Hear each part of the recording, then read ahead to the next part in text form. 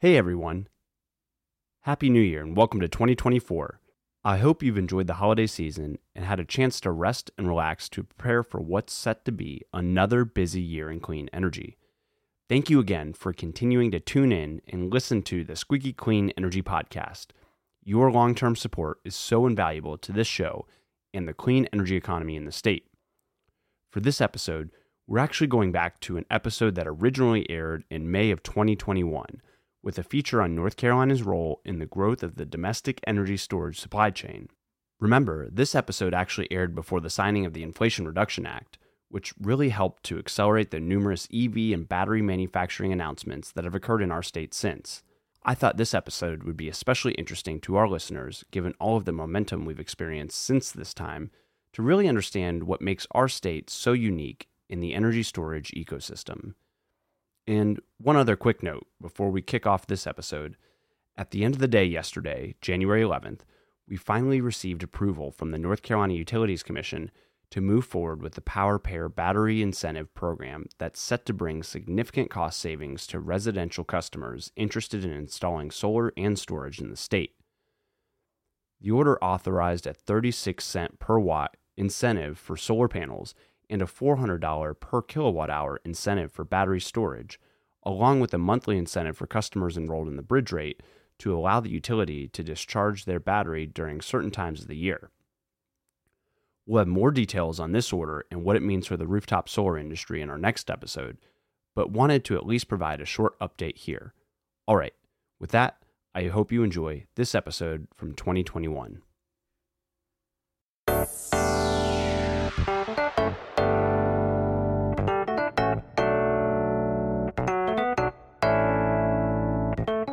Hello, and welcome to the Squeaky Clean Energy Podcast, brought to you by the North Carolina Sustainable Energy Association. I'm your host, Matt Abel.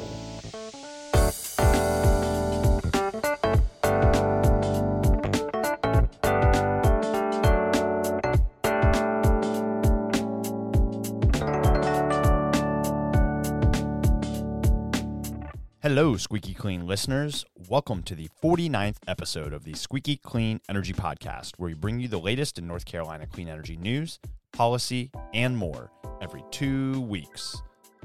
Before we get started, we have a few announcements to share with the group. NCSEA's Making Energy Work webinar series kicks off next week on May 19th with a focus on electric vehicles. On this webinar, we'll be featuring NCSEA's very own Ward Lenz, the Southeast Energy Efficiency Alliance's Ann Blair, and Korshonda Johnson of EV Noir. We'll be talking about some of North Carolina's EV goals, where we stack up against other states, and the importance of considering diverse communities when it comes to electric transportation. To register for the free webinar, visit makingenergywork.com. Next up, I wanted to share a quick update about what's going on down at the legislature. As you may know, North Carolina's General Assembly is in the full swing of our legislative long session. With that being said, we've seen a lot of energy-related pieces of legislation introduced up until this point that we wanted to share exclusively with our listeners, starting off with one very exciting piece of legislation that was introduced just over a week ago, House Bill 842. This bill addresses one of the most significant issues related to the growth and expansion of residential solar across the state of North Carolina. As many of our listeners probably know, right now, homeowners associations are allowed to deny residents the ability to install solar if the installation is visible from a public thoroughfare, so something like a neighborhood street, sidewalk, or greenway. While HOAs cannot outright deny solar, they can mandate that the system be installed on an opposite-facing roof, which in some cases would greatly diminish the output of the system, eliminating nearly all of the value to the homeowner. Well, with HB 842, new HOAs cannot enforce the placement of a PV system through a deed or covenant that would reduce the operating efficiency of the system by more than 10%. Many of our listeners may be familiar with similar bills that have been passed in other states that are often referred to as solar access laws. The latest update is that this bill has been passed by the House with a vote of 85 to 29. Next, this bill is on to the Senate, so more updates coming soon. And the next bill I wanted to highlight for our listeners is House Bill 245, otherwise known as Efficient Government Buildings and Savings Act, sponsored by Clean Energy Champion Representative John Zoka. This is not the first time a bill like this has been introduced. Some folks might remember a bill introduced last year titled HB 330 that was very similar in nature. This year's bill directs the North Carolina Department of Environmental Quality to develop a comprehensive program to manage energy, water, and other utility use for state agencies and state institutions of higher learning.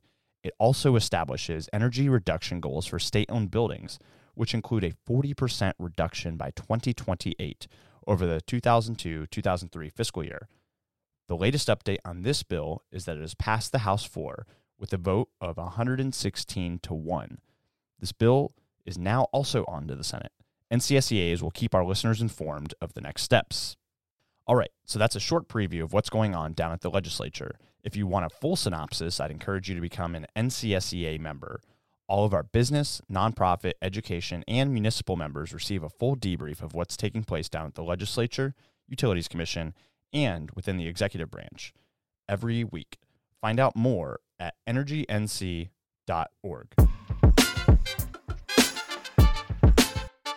Today's podcast is brought to you by Mosley Architects, a full-service architecture and engineering firm focused on designing solutions, building trust, and enriching lives. Mosley Architects recently received a 2021 Energy Star Partner of the Year award from the U.S. EPA, recognizing the positive impact their designs have made over the past 15 years. You can follow them on Twitter, LinkedIn, Facebook, and Instagram.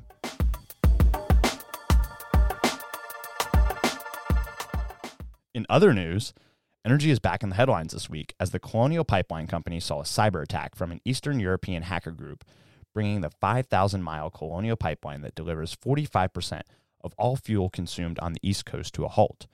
The hackers were able to break into Colonial's computer system, encrypt their data, and demand a ransom to release control of that data. Of note to North Carolinians, word of the attack spurred panic buying amongst drivers across the state, leading to widespread outages of fuel. As of recording, Colonial has said the pipeline has resumed operations and things should be moving back to normal in the near future. This incident draws lots of parallels to the OPEC shortages back in the early 70s, leading many to consider our dependence on fuel sources like gasoline. This issue really highlights the need to consider diversity in our fuel sources and have plans for alternatives when there are disruptions in service. Of course, it'd seem opportunistic to use this moment to push for EVs, but this really does highlight the need to consider other fuel sources, EVs being one of them. When we see disruptions like this in our fuel supply, we have other alternatives like the electric grid, where EV drivers would be able to plug in directly at home and ensure they still have a fuel source to be able to get to where they need, like medical appointments, groceries, etc. For those of us listening in that drive an EV or know others that drive an EV, this week felt pretty normal. Being able to just go home, plug directly into an outlet, and continuing to drive wherever you need to go without concerns about the fuel that you're putting in your vehicle. Of course, there are considerations when it comes to charging at home or via public charging networks. We do still see outages within the grid. However, many utilities are working to address that through different resiliency initiatives, through efforts like burying utility lines and hardening grid infrastructure. Of course, our utility and grid infrastructure is still vulnerable to things like cyber attacks as well. So, of course, this moment really highlights the need to take a step back and analyze our infrastructure as a whole, our vulnerabilities associated with it, and making sure that we are proactive in addressing those vulnerabilities so this doesn't happen again to our pipelines or to our grid, in which more and more people are going to be dependent on to get from point A to B as we continue to electrify our fuel sources. And then, of course, right, we're still at a very, very low market penetration of electric vehicles. So we also need to focus on why that is and how we can continue to drive that conversation forward. Things like making sure the cost of the technology is accessible to individuals across the board. So looking at things like supply chain, looking at incentives for electric vehicles, or looking at rate programs to ensure that customers are getting the best rate possible when they're paying for electricity to be used for their vehicles. So we're still a little bit of ways away from initial cost parity when purchasing a vehicle, but in terms of life cycle cost, electric vehicles over the life of that vehicle are still much less expensive to own and operate than a traditional internal combustion vehicle. So let's use this moment to really take a step back, look at what alternatives are out there on the table, and also consider the vulnerabilities we have when it comes to our fuel and energy sources here in the United States. All right, so let's dive into the topic of today's pod, storage. As listeners may know, this technology has dropped precipitously in price, while also being a perfect pairing for clean energy technologies like wind and solar that are driving the market for new capacity deployed. With the costs dropping, new benefits realized, and widespread deployment of renewables, the demand for storage has grown exponentially. The exciting aspect of that growth is North Carolina's role in this market. Over the course of the next few episodes, we're putting storage in the spotlight and talking through North Carolina's role from the supply chain to new research and technologies to the market and policy. So on that note, we're focusing today's episode on the very first aspect of the supply chain when it comes to lithium-ion batteries, which are used for applications like electric vehicles and grid storage. We're starting with the extraction and refinement of the minerals used in those batteries, and we're going to the epicenter of development in this space, Western North Carolina. Clean energy. Clean energy. Today's guest on the Squeaky Clean Energy Podcast serves as Vice President of Corporate Communications and Investor Relations for Piedmont Lithium.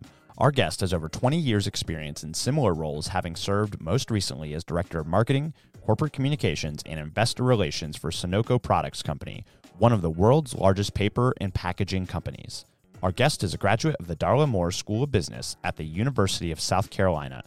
Squeaky Clean Podcast listeners, please welcome Brian Reisinger of Piedmont Lithium to the podcast. Brian, welcome to the pod. Thank you, Matt. Happy to be here. Well, fantastic. So let's just jump right on into it. So can you tell us a little bit about Piedmont Lithium and what you all do here in North Carolina? Sure. So it's kind of a long story that hopefully I could make short for your listeners. We, lithium has been found in North Carolina in this part of the country called the Carolina Tin Spodumene Belt for quite some time. So from the 1950s to the late 80s, 90s, it was the primary source of lithium in the Western world. And at the time, it was primarily used for the Defense Department for the most part. We didn't obviously have cell phones, PCs, and the things that are enabling you and I to do what we're doing here today. So there wasn't, a market for lithium or lithium-ion batteries as we now know it. There was a geologist.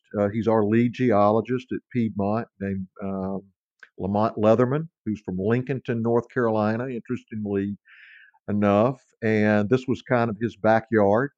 And he started paying attention to the growth of electric vehicles, electric storage, that sort of thing, and knew the history of the Carolina Tin Spodumene Belt, and conversations began, and over time, a company was formed.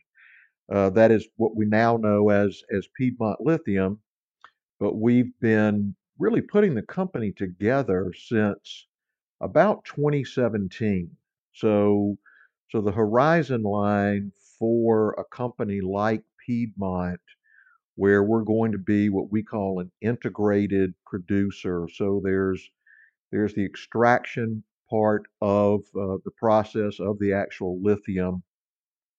Then there's the actual refining or processing of it into hydroxide. And so we're going to be doing all of those steps from our location in Gaston County, North Carolina. So, Piedmont Lithium, y'all are relatively new into the market here. Are you all currently extracting lithium yet, or is that coming soon? We are not currently extracting it, so it's an interesting thing about this industry. when you think about it, you actually have to take the time to put your mineral resource together. So it's almost a real estate function, honestly, in the beginning, in that you're kind of creating a land parcel, if you will, and that occurs in different ways, even in different parts of the United States and different parts of the world. So what's unique again about Piedmont and our location in Gaston County is we're actually working with private landowners to put our parcel together. Whereas for the most part, if you go west of the Mississippi, those are federal lands, the Department of the Interior, U.S. Forestry Service, that sort of thing. You're not typically dealing with individual landowners. So we've been working for, I guess the better part of 4 years, again, with individual property owners in the area to actually put this land parcel together. There's been exploration going on over this time. So you can imagine kind of trying to triangulate 2,300 acres of land to figure out where these veins run, where the mineral can actually be found.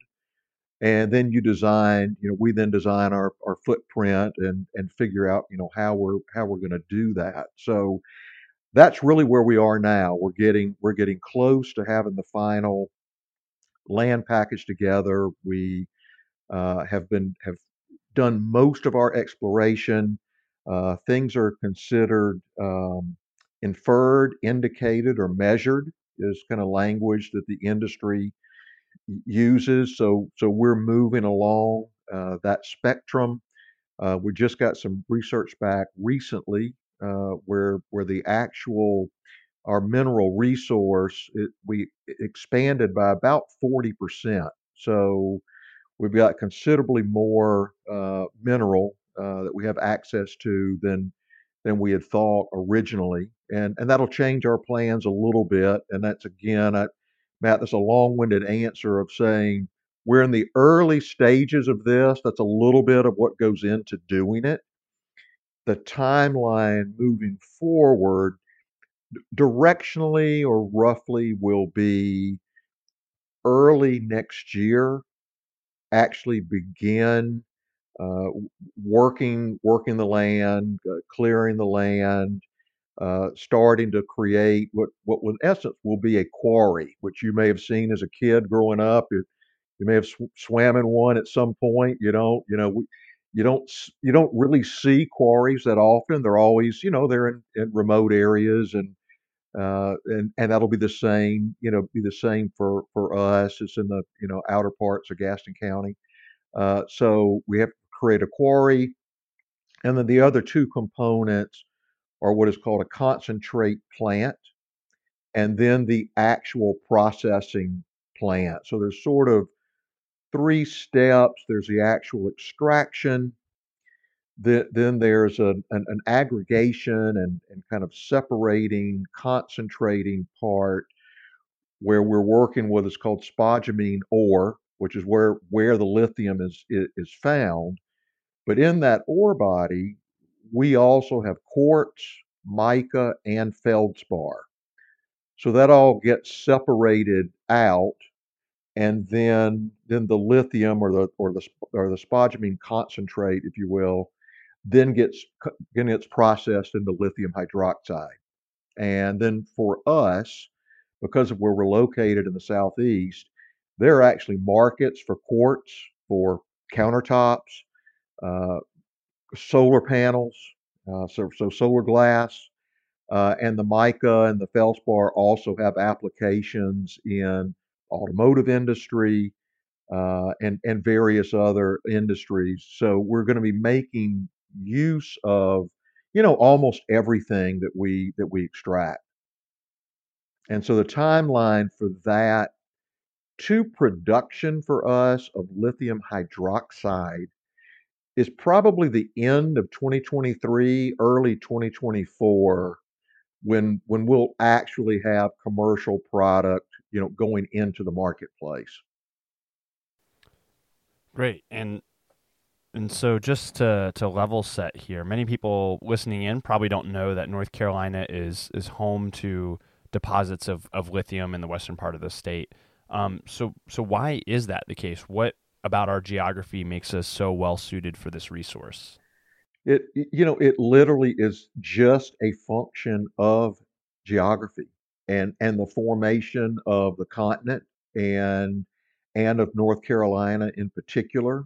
So this spodumene ore is not found everywhere. It's relatively abundant, but it's unique to the geology of a land area, and it just happens to be that there is a vein, if you will, which is, I think it's about 30 miles long, maybe roughly 3 miles wide, that's in the area, that again had been mined in the past, but we're not aware of it being anywhere else in the United States. There is spodumene ore in Western Australia, where a lot of this work is done, has been done historically, and also in the northern parts of Canada. And to that point, I was actually going to ask you that follow-up question. For example, for the EVs that are on the road right now, for the batteries that are being used in our laptop computers, is most of that lithium being sourced from places like Australia? Yeah, it is, Matt. So right now, probably directionally 80% of the lithium is found either in Western Australia or in Argentina and Chile. And and they use two different processes actually to extract and refine the lithium. So a lot of Western Australia would be similar to what we'll be doing in Gaston County. That's what they call hard rock extraction. That again is a spodumene, or you're working with a quarry, you're concentrating it, and then that actually gets shipped to China for that to be processed into hydroxide. In Argentina, Chile, some other parts of South America, it's actually comes from a brine. So which again is a unique. It's kind of like a groundwater deposit, usually in the high deserts in those parts of the world. So it's in a liquid brine form, and it gets pumped into ponds. So if you can imagine a series of football field size ponds, if you will, uh, where the material moves from pond to pond, and the purity increases as it moves, but it's being evaporated. So that's how you get to a carbonate when you use that process. So it's primarily Mother Nature that's doing the work with the brine. Although there's some companies that will use natural gas to impact that process. But there are two different ways of getting at something. And so yeah, so you're working with these two different processes, and when you're working with the brine, it becomes a carbonate first that then is converted into hydroxide, if that's the final use.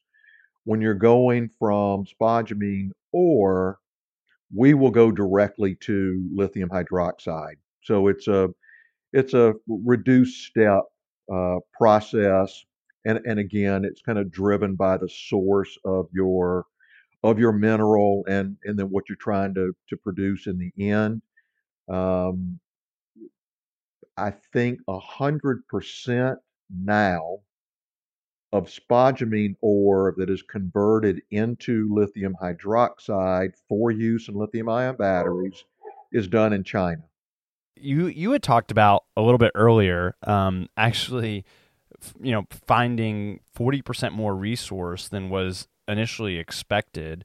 So can you just talk about the potential for growth in this market here in North Carolina, thinking about, potential jobs and kind of the footprint of Piedmont Lithium? Because it sounds like there's a lot of opportunity here in North Carolina.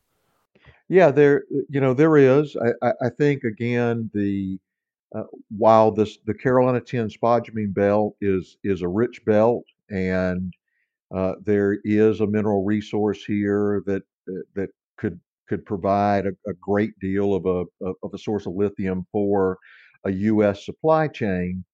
As I mentioned earlier, it's still also dependent, though, on individual landowners in this instance, who are willing to sell. So that's how we would have to grow here, unlike going to the federal government and buying land out west, or Canada operates in a similar way. They're a natural resource rich country. The government owns a lot of that land, so it'll be a little different for us in North Carolina in terms of accessing the actual spodumene ore. It's there.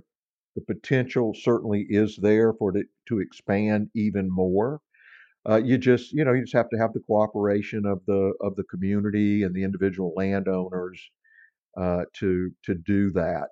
One of the things for us as a company, while when I talked about us being an integrated producer, where have put our mineral resource together. We will be extracting, our own material, processing our own material. The actual refining or processing step of this, the material would not have to come from our location in Gaston County. So a spodumene concentrate from somewhere in Canada could actually be shipped to us, and we could process additional tons to serve the U.S. market. So Piedmont Lithium as a company right now, when we do what we call a pre-feasibility study, we're going to produce 160,000 tons of spodumene concentrate that will be converted into 22,700 tons of lithium hydroxide. That number is probably going to be revised up, given what I was said to you about the expansion of our mineral resource, which was a fairly recent occurrence. So the next phases for us is we will do additional what we call scoping studies. Then we will do a definitive feasibility study, and so the actual output projections will probably change pretty markedly for us as we get towards the end of the year. So you talked a little bit about the process of refining. So after extracting the lithium, what all needs to happen to get that material ready for prime time and things like electric vehicles and storage? So again, it has to be concentrated, and you're removing impurities. You're trying to isolate the actual lithium from other materials that would be in the rock, and then it goes through a processing operation. I am not a chemical engineer, Matt, so I won't be able to explain that extremely well, but it uses the sodium carbonate and some other materials, and to process that into hydroxide. After that, then you start thinking through how to make a lithium ion battery. And our market for lithium hydroxide, it could be to different people. The main operating system, if you will, of a lithium ion battery is a cathode. And so you have And a lithium ion battery is made of a cathode and an anode. And the cathode is where a lot of the actual chemistry formulation takes place that is built primarily around the proportions of things like iron, phosphate, cobalt, and nickel. And if you do a show on lithium ion batteries, I'm sure you can get into cathode construction. Um, but that's so there are other in addition to lithium, we're all hearing more about uh, rare earth minerals, critical minerals, that sort of thing. So there are other minerals involved in making all of this work. You can't make any of it work without lithium, but you do have to have nickel, cobalt, those other kinds of minerals. And then what's happening in the battery industry, like in any industry, new technology comes along. Some really smart person figures out a way to make something work better, faster, more power, that sort of thing. And right now the movement is to have more nickel in the cathode, which does a couple of different things, but the main thing is that that's really where you add range to a battery, which is what a lot of people, when they think about electric vehicles, how do we get them to go further? And so typically the more nickel that is in a battery, the further range you're going to get. There's been talk about there's a company called QuantumScape. I think Bill Gates was involved in it. They make a solid, their vision is to make a solid state lithium ion battery. It still requires lithium. It gets rid of some of the other minerals, but you're still going to have lithium even when a solid state battery happens. And I'm curious, and I know this is kind of outside of the scope of Piedmont Lithium, but are there battery manufacturers that are here within North America or the United States in which, some of the material that you all are extracting and refining could be directly provided to or sourced to? Yes, so it is growing. You may have followed, you or some of your listeners. There's a large battery plant being located in Georgia. There was one that was just announced in Tennessee. So it is growing, and that's part of it's part of the challenge of this industry, at least in the United States as it stands now, in that while we have automobile manufacturers with Tesla, GM's, almost every day you're hearing someone announcing they're going to add electric vehicles to their fleet. The supply chain when it comes to the actual battery manufacturers and cathode makers, we do not currently have those, certainly in a critical mass in the United States. Someone will probably correct me on this. I don't believe we have a cathode manufacturer at all, but we do have and will have battery manufacturers that will actually put the cells together and supply them, to Tesla or to Volkswagen or to BMW or Volvo or whoever is adding an EV to their fleet.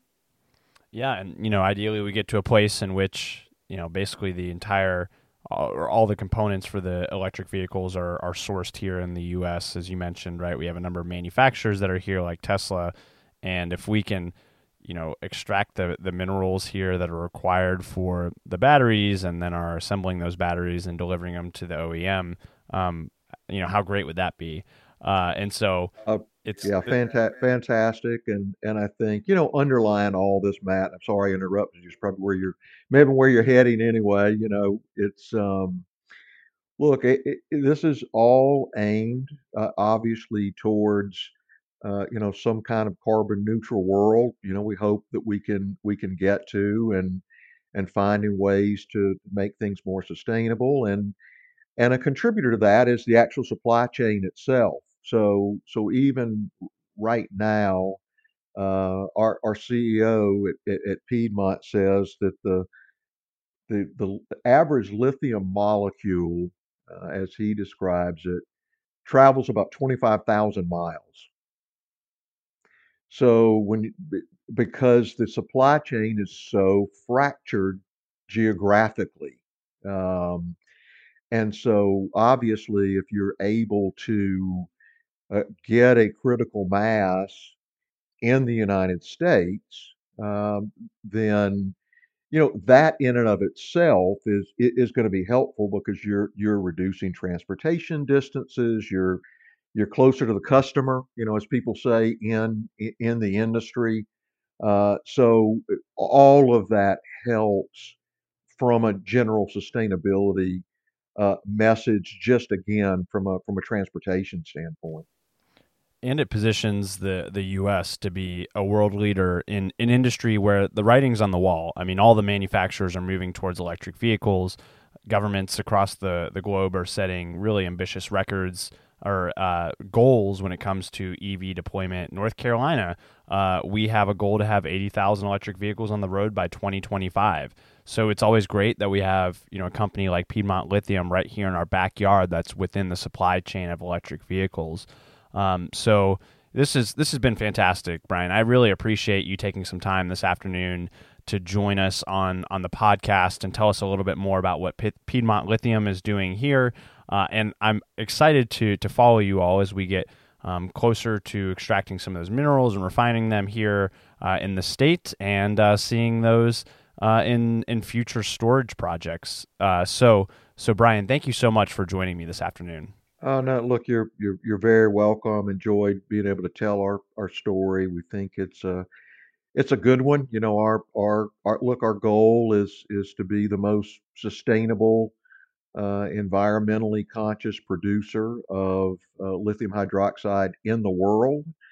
And we believe through the technology and the processes we're using, combined really with a very unique location in North Carolina, will allow us to do that.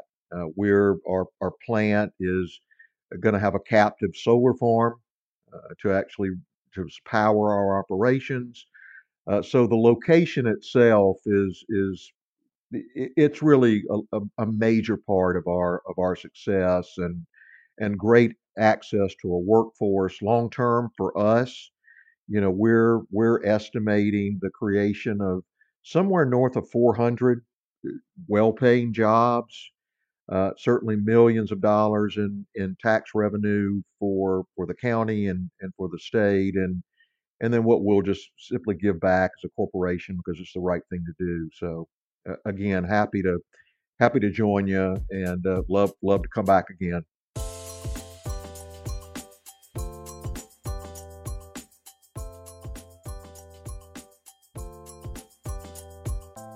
My key takeaway from today's episode is North Carolina's opportunity to help further onshore the supply chain for electric vehicles and grid storage. With the increased demand for lithium products, North Carolina's spodumene reserves position us to be well equipped to handle the growth of the industry, further drive energy independence, and further decrease the cost of storage technologies, especially with the growth of domestic EV manufacturers like Tesla, Rivian, Lordstown Motors, Proterra, and the new to North Carolina company Arrival. It only makes sense that we look to produce the batteries and the materials that they're comprised of here in the States as well. With clean energy as one of the fastest growing sectors in the country, I'm confident that storage will play a large role in that growth moving forward, especially here in North Carolina. So stay tuned as we stick with storage for our next few episodes to continue to highlight the connection between the industry and North Carolina. And that's a wrap on this episode of the Squeaky Clean Energy Podcast. But before you go, it's time for another version of the North Carolina Solar Traveler.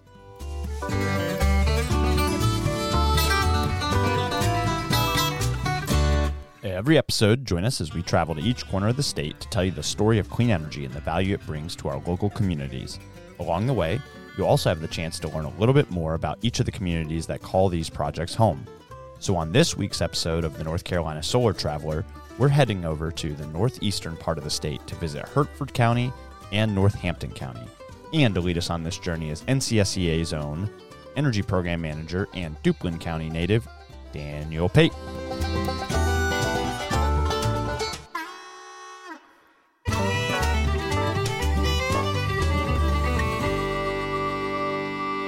All right, loyal squeaky cleaners.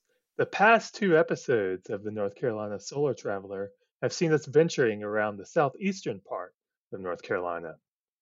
But on this segment, we're going to pivot due north to two counties in the northeastern part of the state where there is no shortage of exciting clean energy developments going on.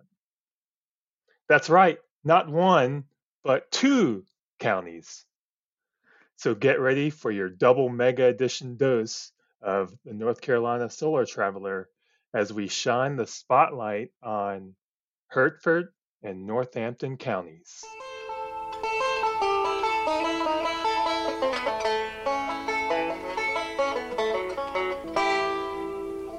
Arguably the most notable solar project in this area is the Allander-Holloman Solar Facility, a solar farm located in Hertford County.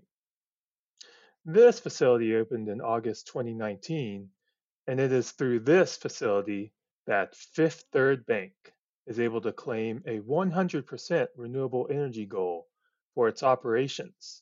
And it also made Fifth Third Bank the first Fortune 500 company to offset all of its carbon footprint through renewable energy. This facility consists of a total of 350,000 solar panels, and that, squeaky cleaners, is enough to power 25,000 homes.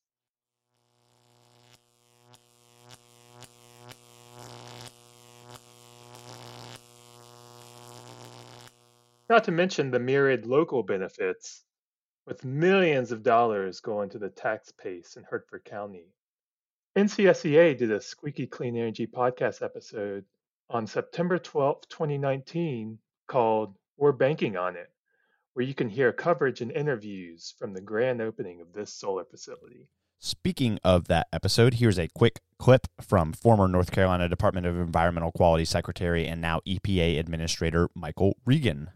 You know, it's a tremendous opportunity to highlight what Governor Cooper and I've been saying from day one, which is environmental protection and economic prosperity are not mutually exclusive, but they go hand in hand. And what you have here is a big major bank committing to 100% renewable energy and investing in that in one of our rural counties in eastern North Carolina. This is great for economic development, it's great for the environment, and it's great to see that technology and markets are leading the way. According to NCSEA's Renewable Energy Database, Hertford County has 18 clean energy systems with a capacity of over 175 megawatts. Northampton County has 21 clean energy systems that have a capacity of over 548 megawatts. Usually here is where I dazzle you with a smorgasbord of fun facts about the county of focus. But today, we're going to do one big super fun fact. Hertford and Northampton counties make up part of the territory of one of the most innovative and cutting-edge utilities in the nation. And that utility is Roanoke Electric. Roanoke Electric has always prided itself on leveraging clean energy strategies to serve its member owners. Particularly notable given that its territory is one of the most economically distressed in the state. In particular, the utility's residential energy efficiency program, Upgrade to Save, allows member owners to receive home retrofits at no upfront cost and pay back for the upgrades through a charge that is less than the energy savings, resulting in a cash flow positive scenario for the member owner. You can find out more by watching a video about this innovative program by going to thestoryofcleanenergy.com. And here's a quick clip from that video in which Marshall Cherry, COO of Roanoke Electric Cooperative, talks a little bit more about their territory in northeastern North Carolina. Our area here is one that has not experienced any growth in well over 30 to 40 years. And so with that, obviously it does bring challenges in the fact that we do not have business and industry in this area that will generate wealth creating opportunities for families. And that presents a very unique challenge for us and our leadership team and other stakeholders here at Roanoke Electric. And that's not it. Roanoke also deploys community solar, electric vehicle charging stations, smart thermostat programs, and other services, all focused on providing a higher standard of living for their customers. Roanoke, we salute you and your innovative approach to utilizing clean energy to produce benefits for your member owners and the community in general. And that's it for this week's episode of the North Carolina Solar Traveler. Speaking of Roanoke Electric Cooperative, the utility actually just hosted a ribbon-cutting ceremony about a month ago for a new electric vehicle DC fast charging station in Roanoke Rapids, just off I-95. So, if you're taking a trip through North Carolina on your way down or up the coast, make sure to stop in and charge your vehicle in Roanoke Electric Cooperative territory. Follow us as we visit other projects and counties from throughout the state as part of this ongoing series. If you have a project or story you'd like us to cover, drop us a line at info@energync.org.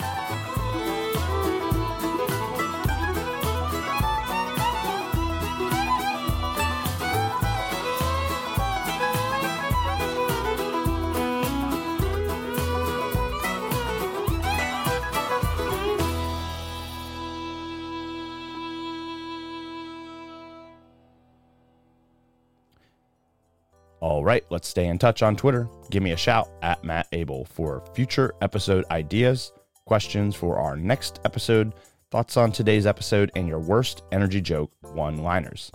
And episode 50 of the Squeaky Clean Energy Podcast is in the books.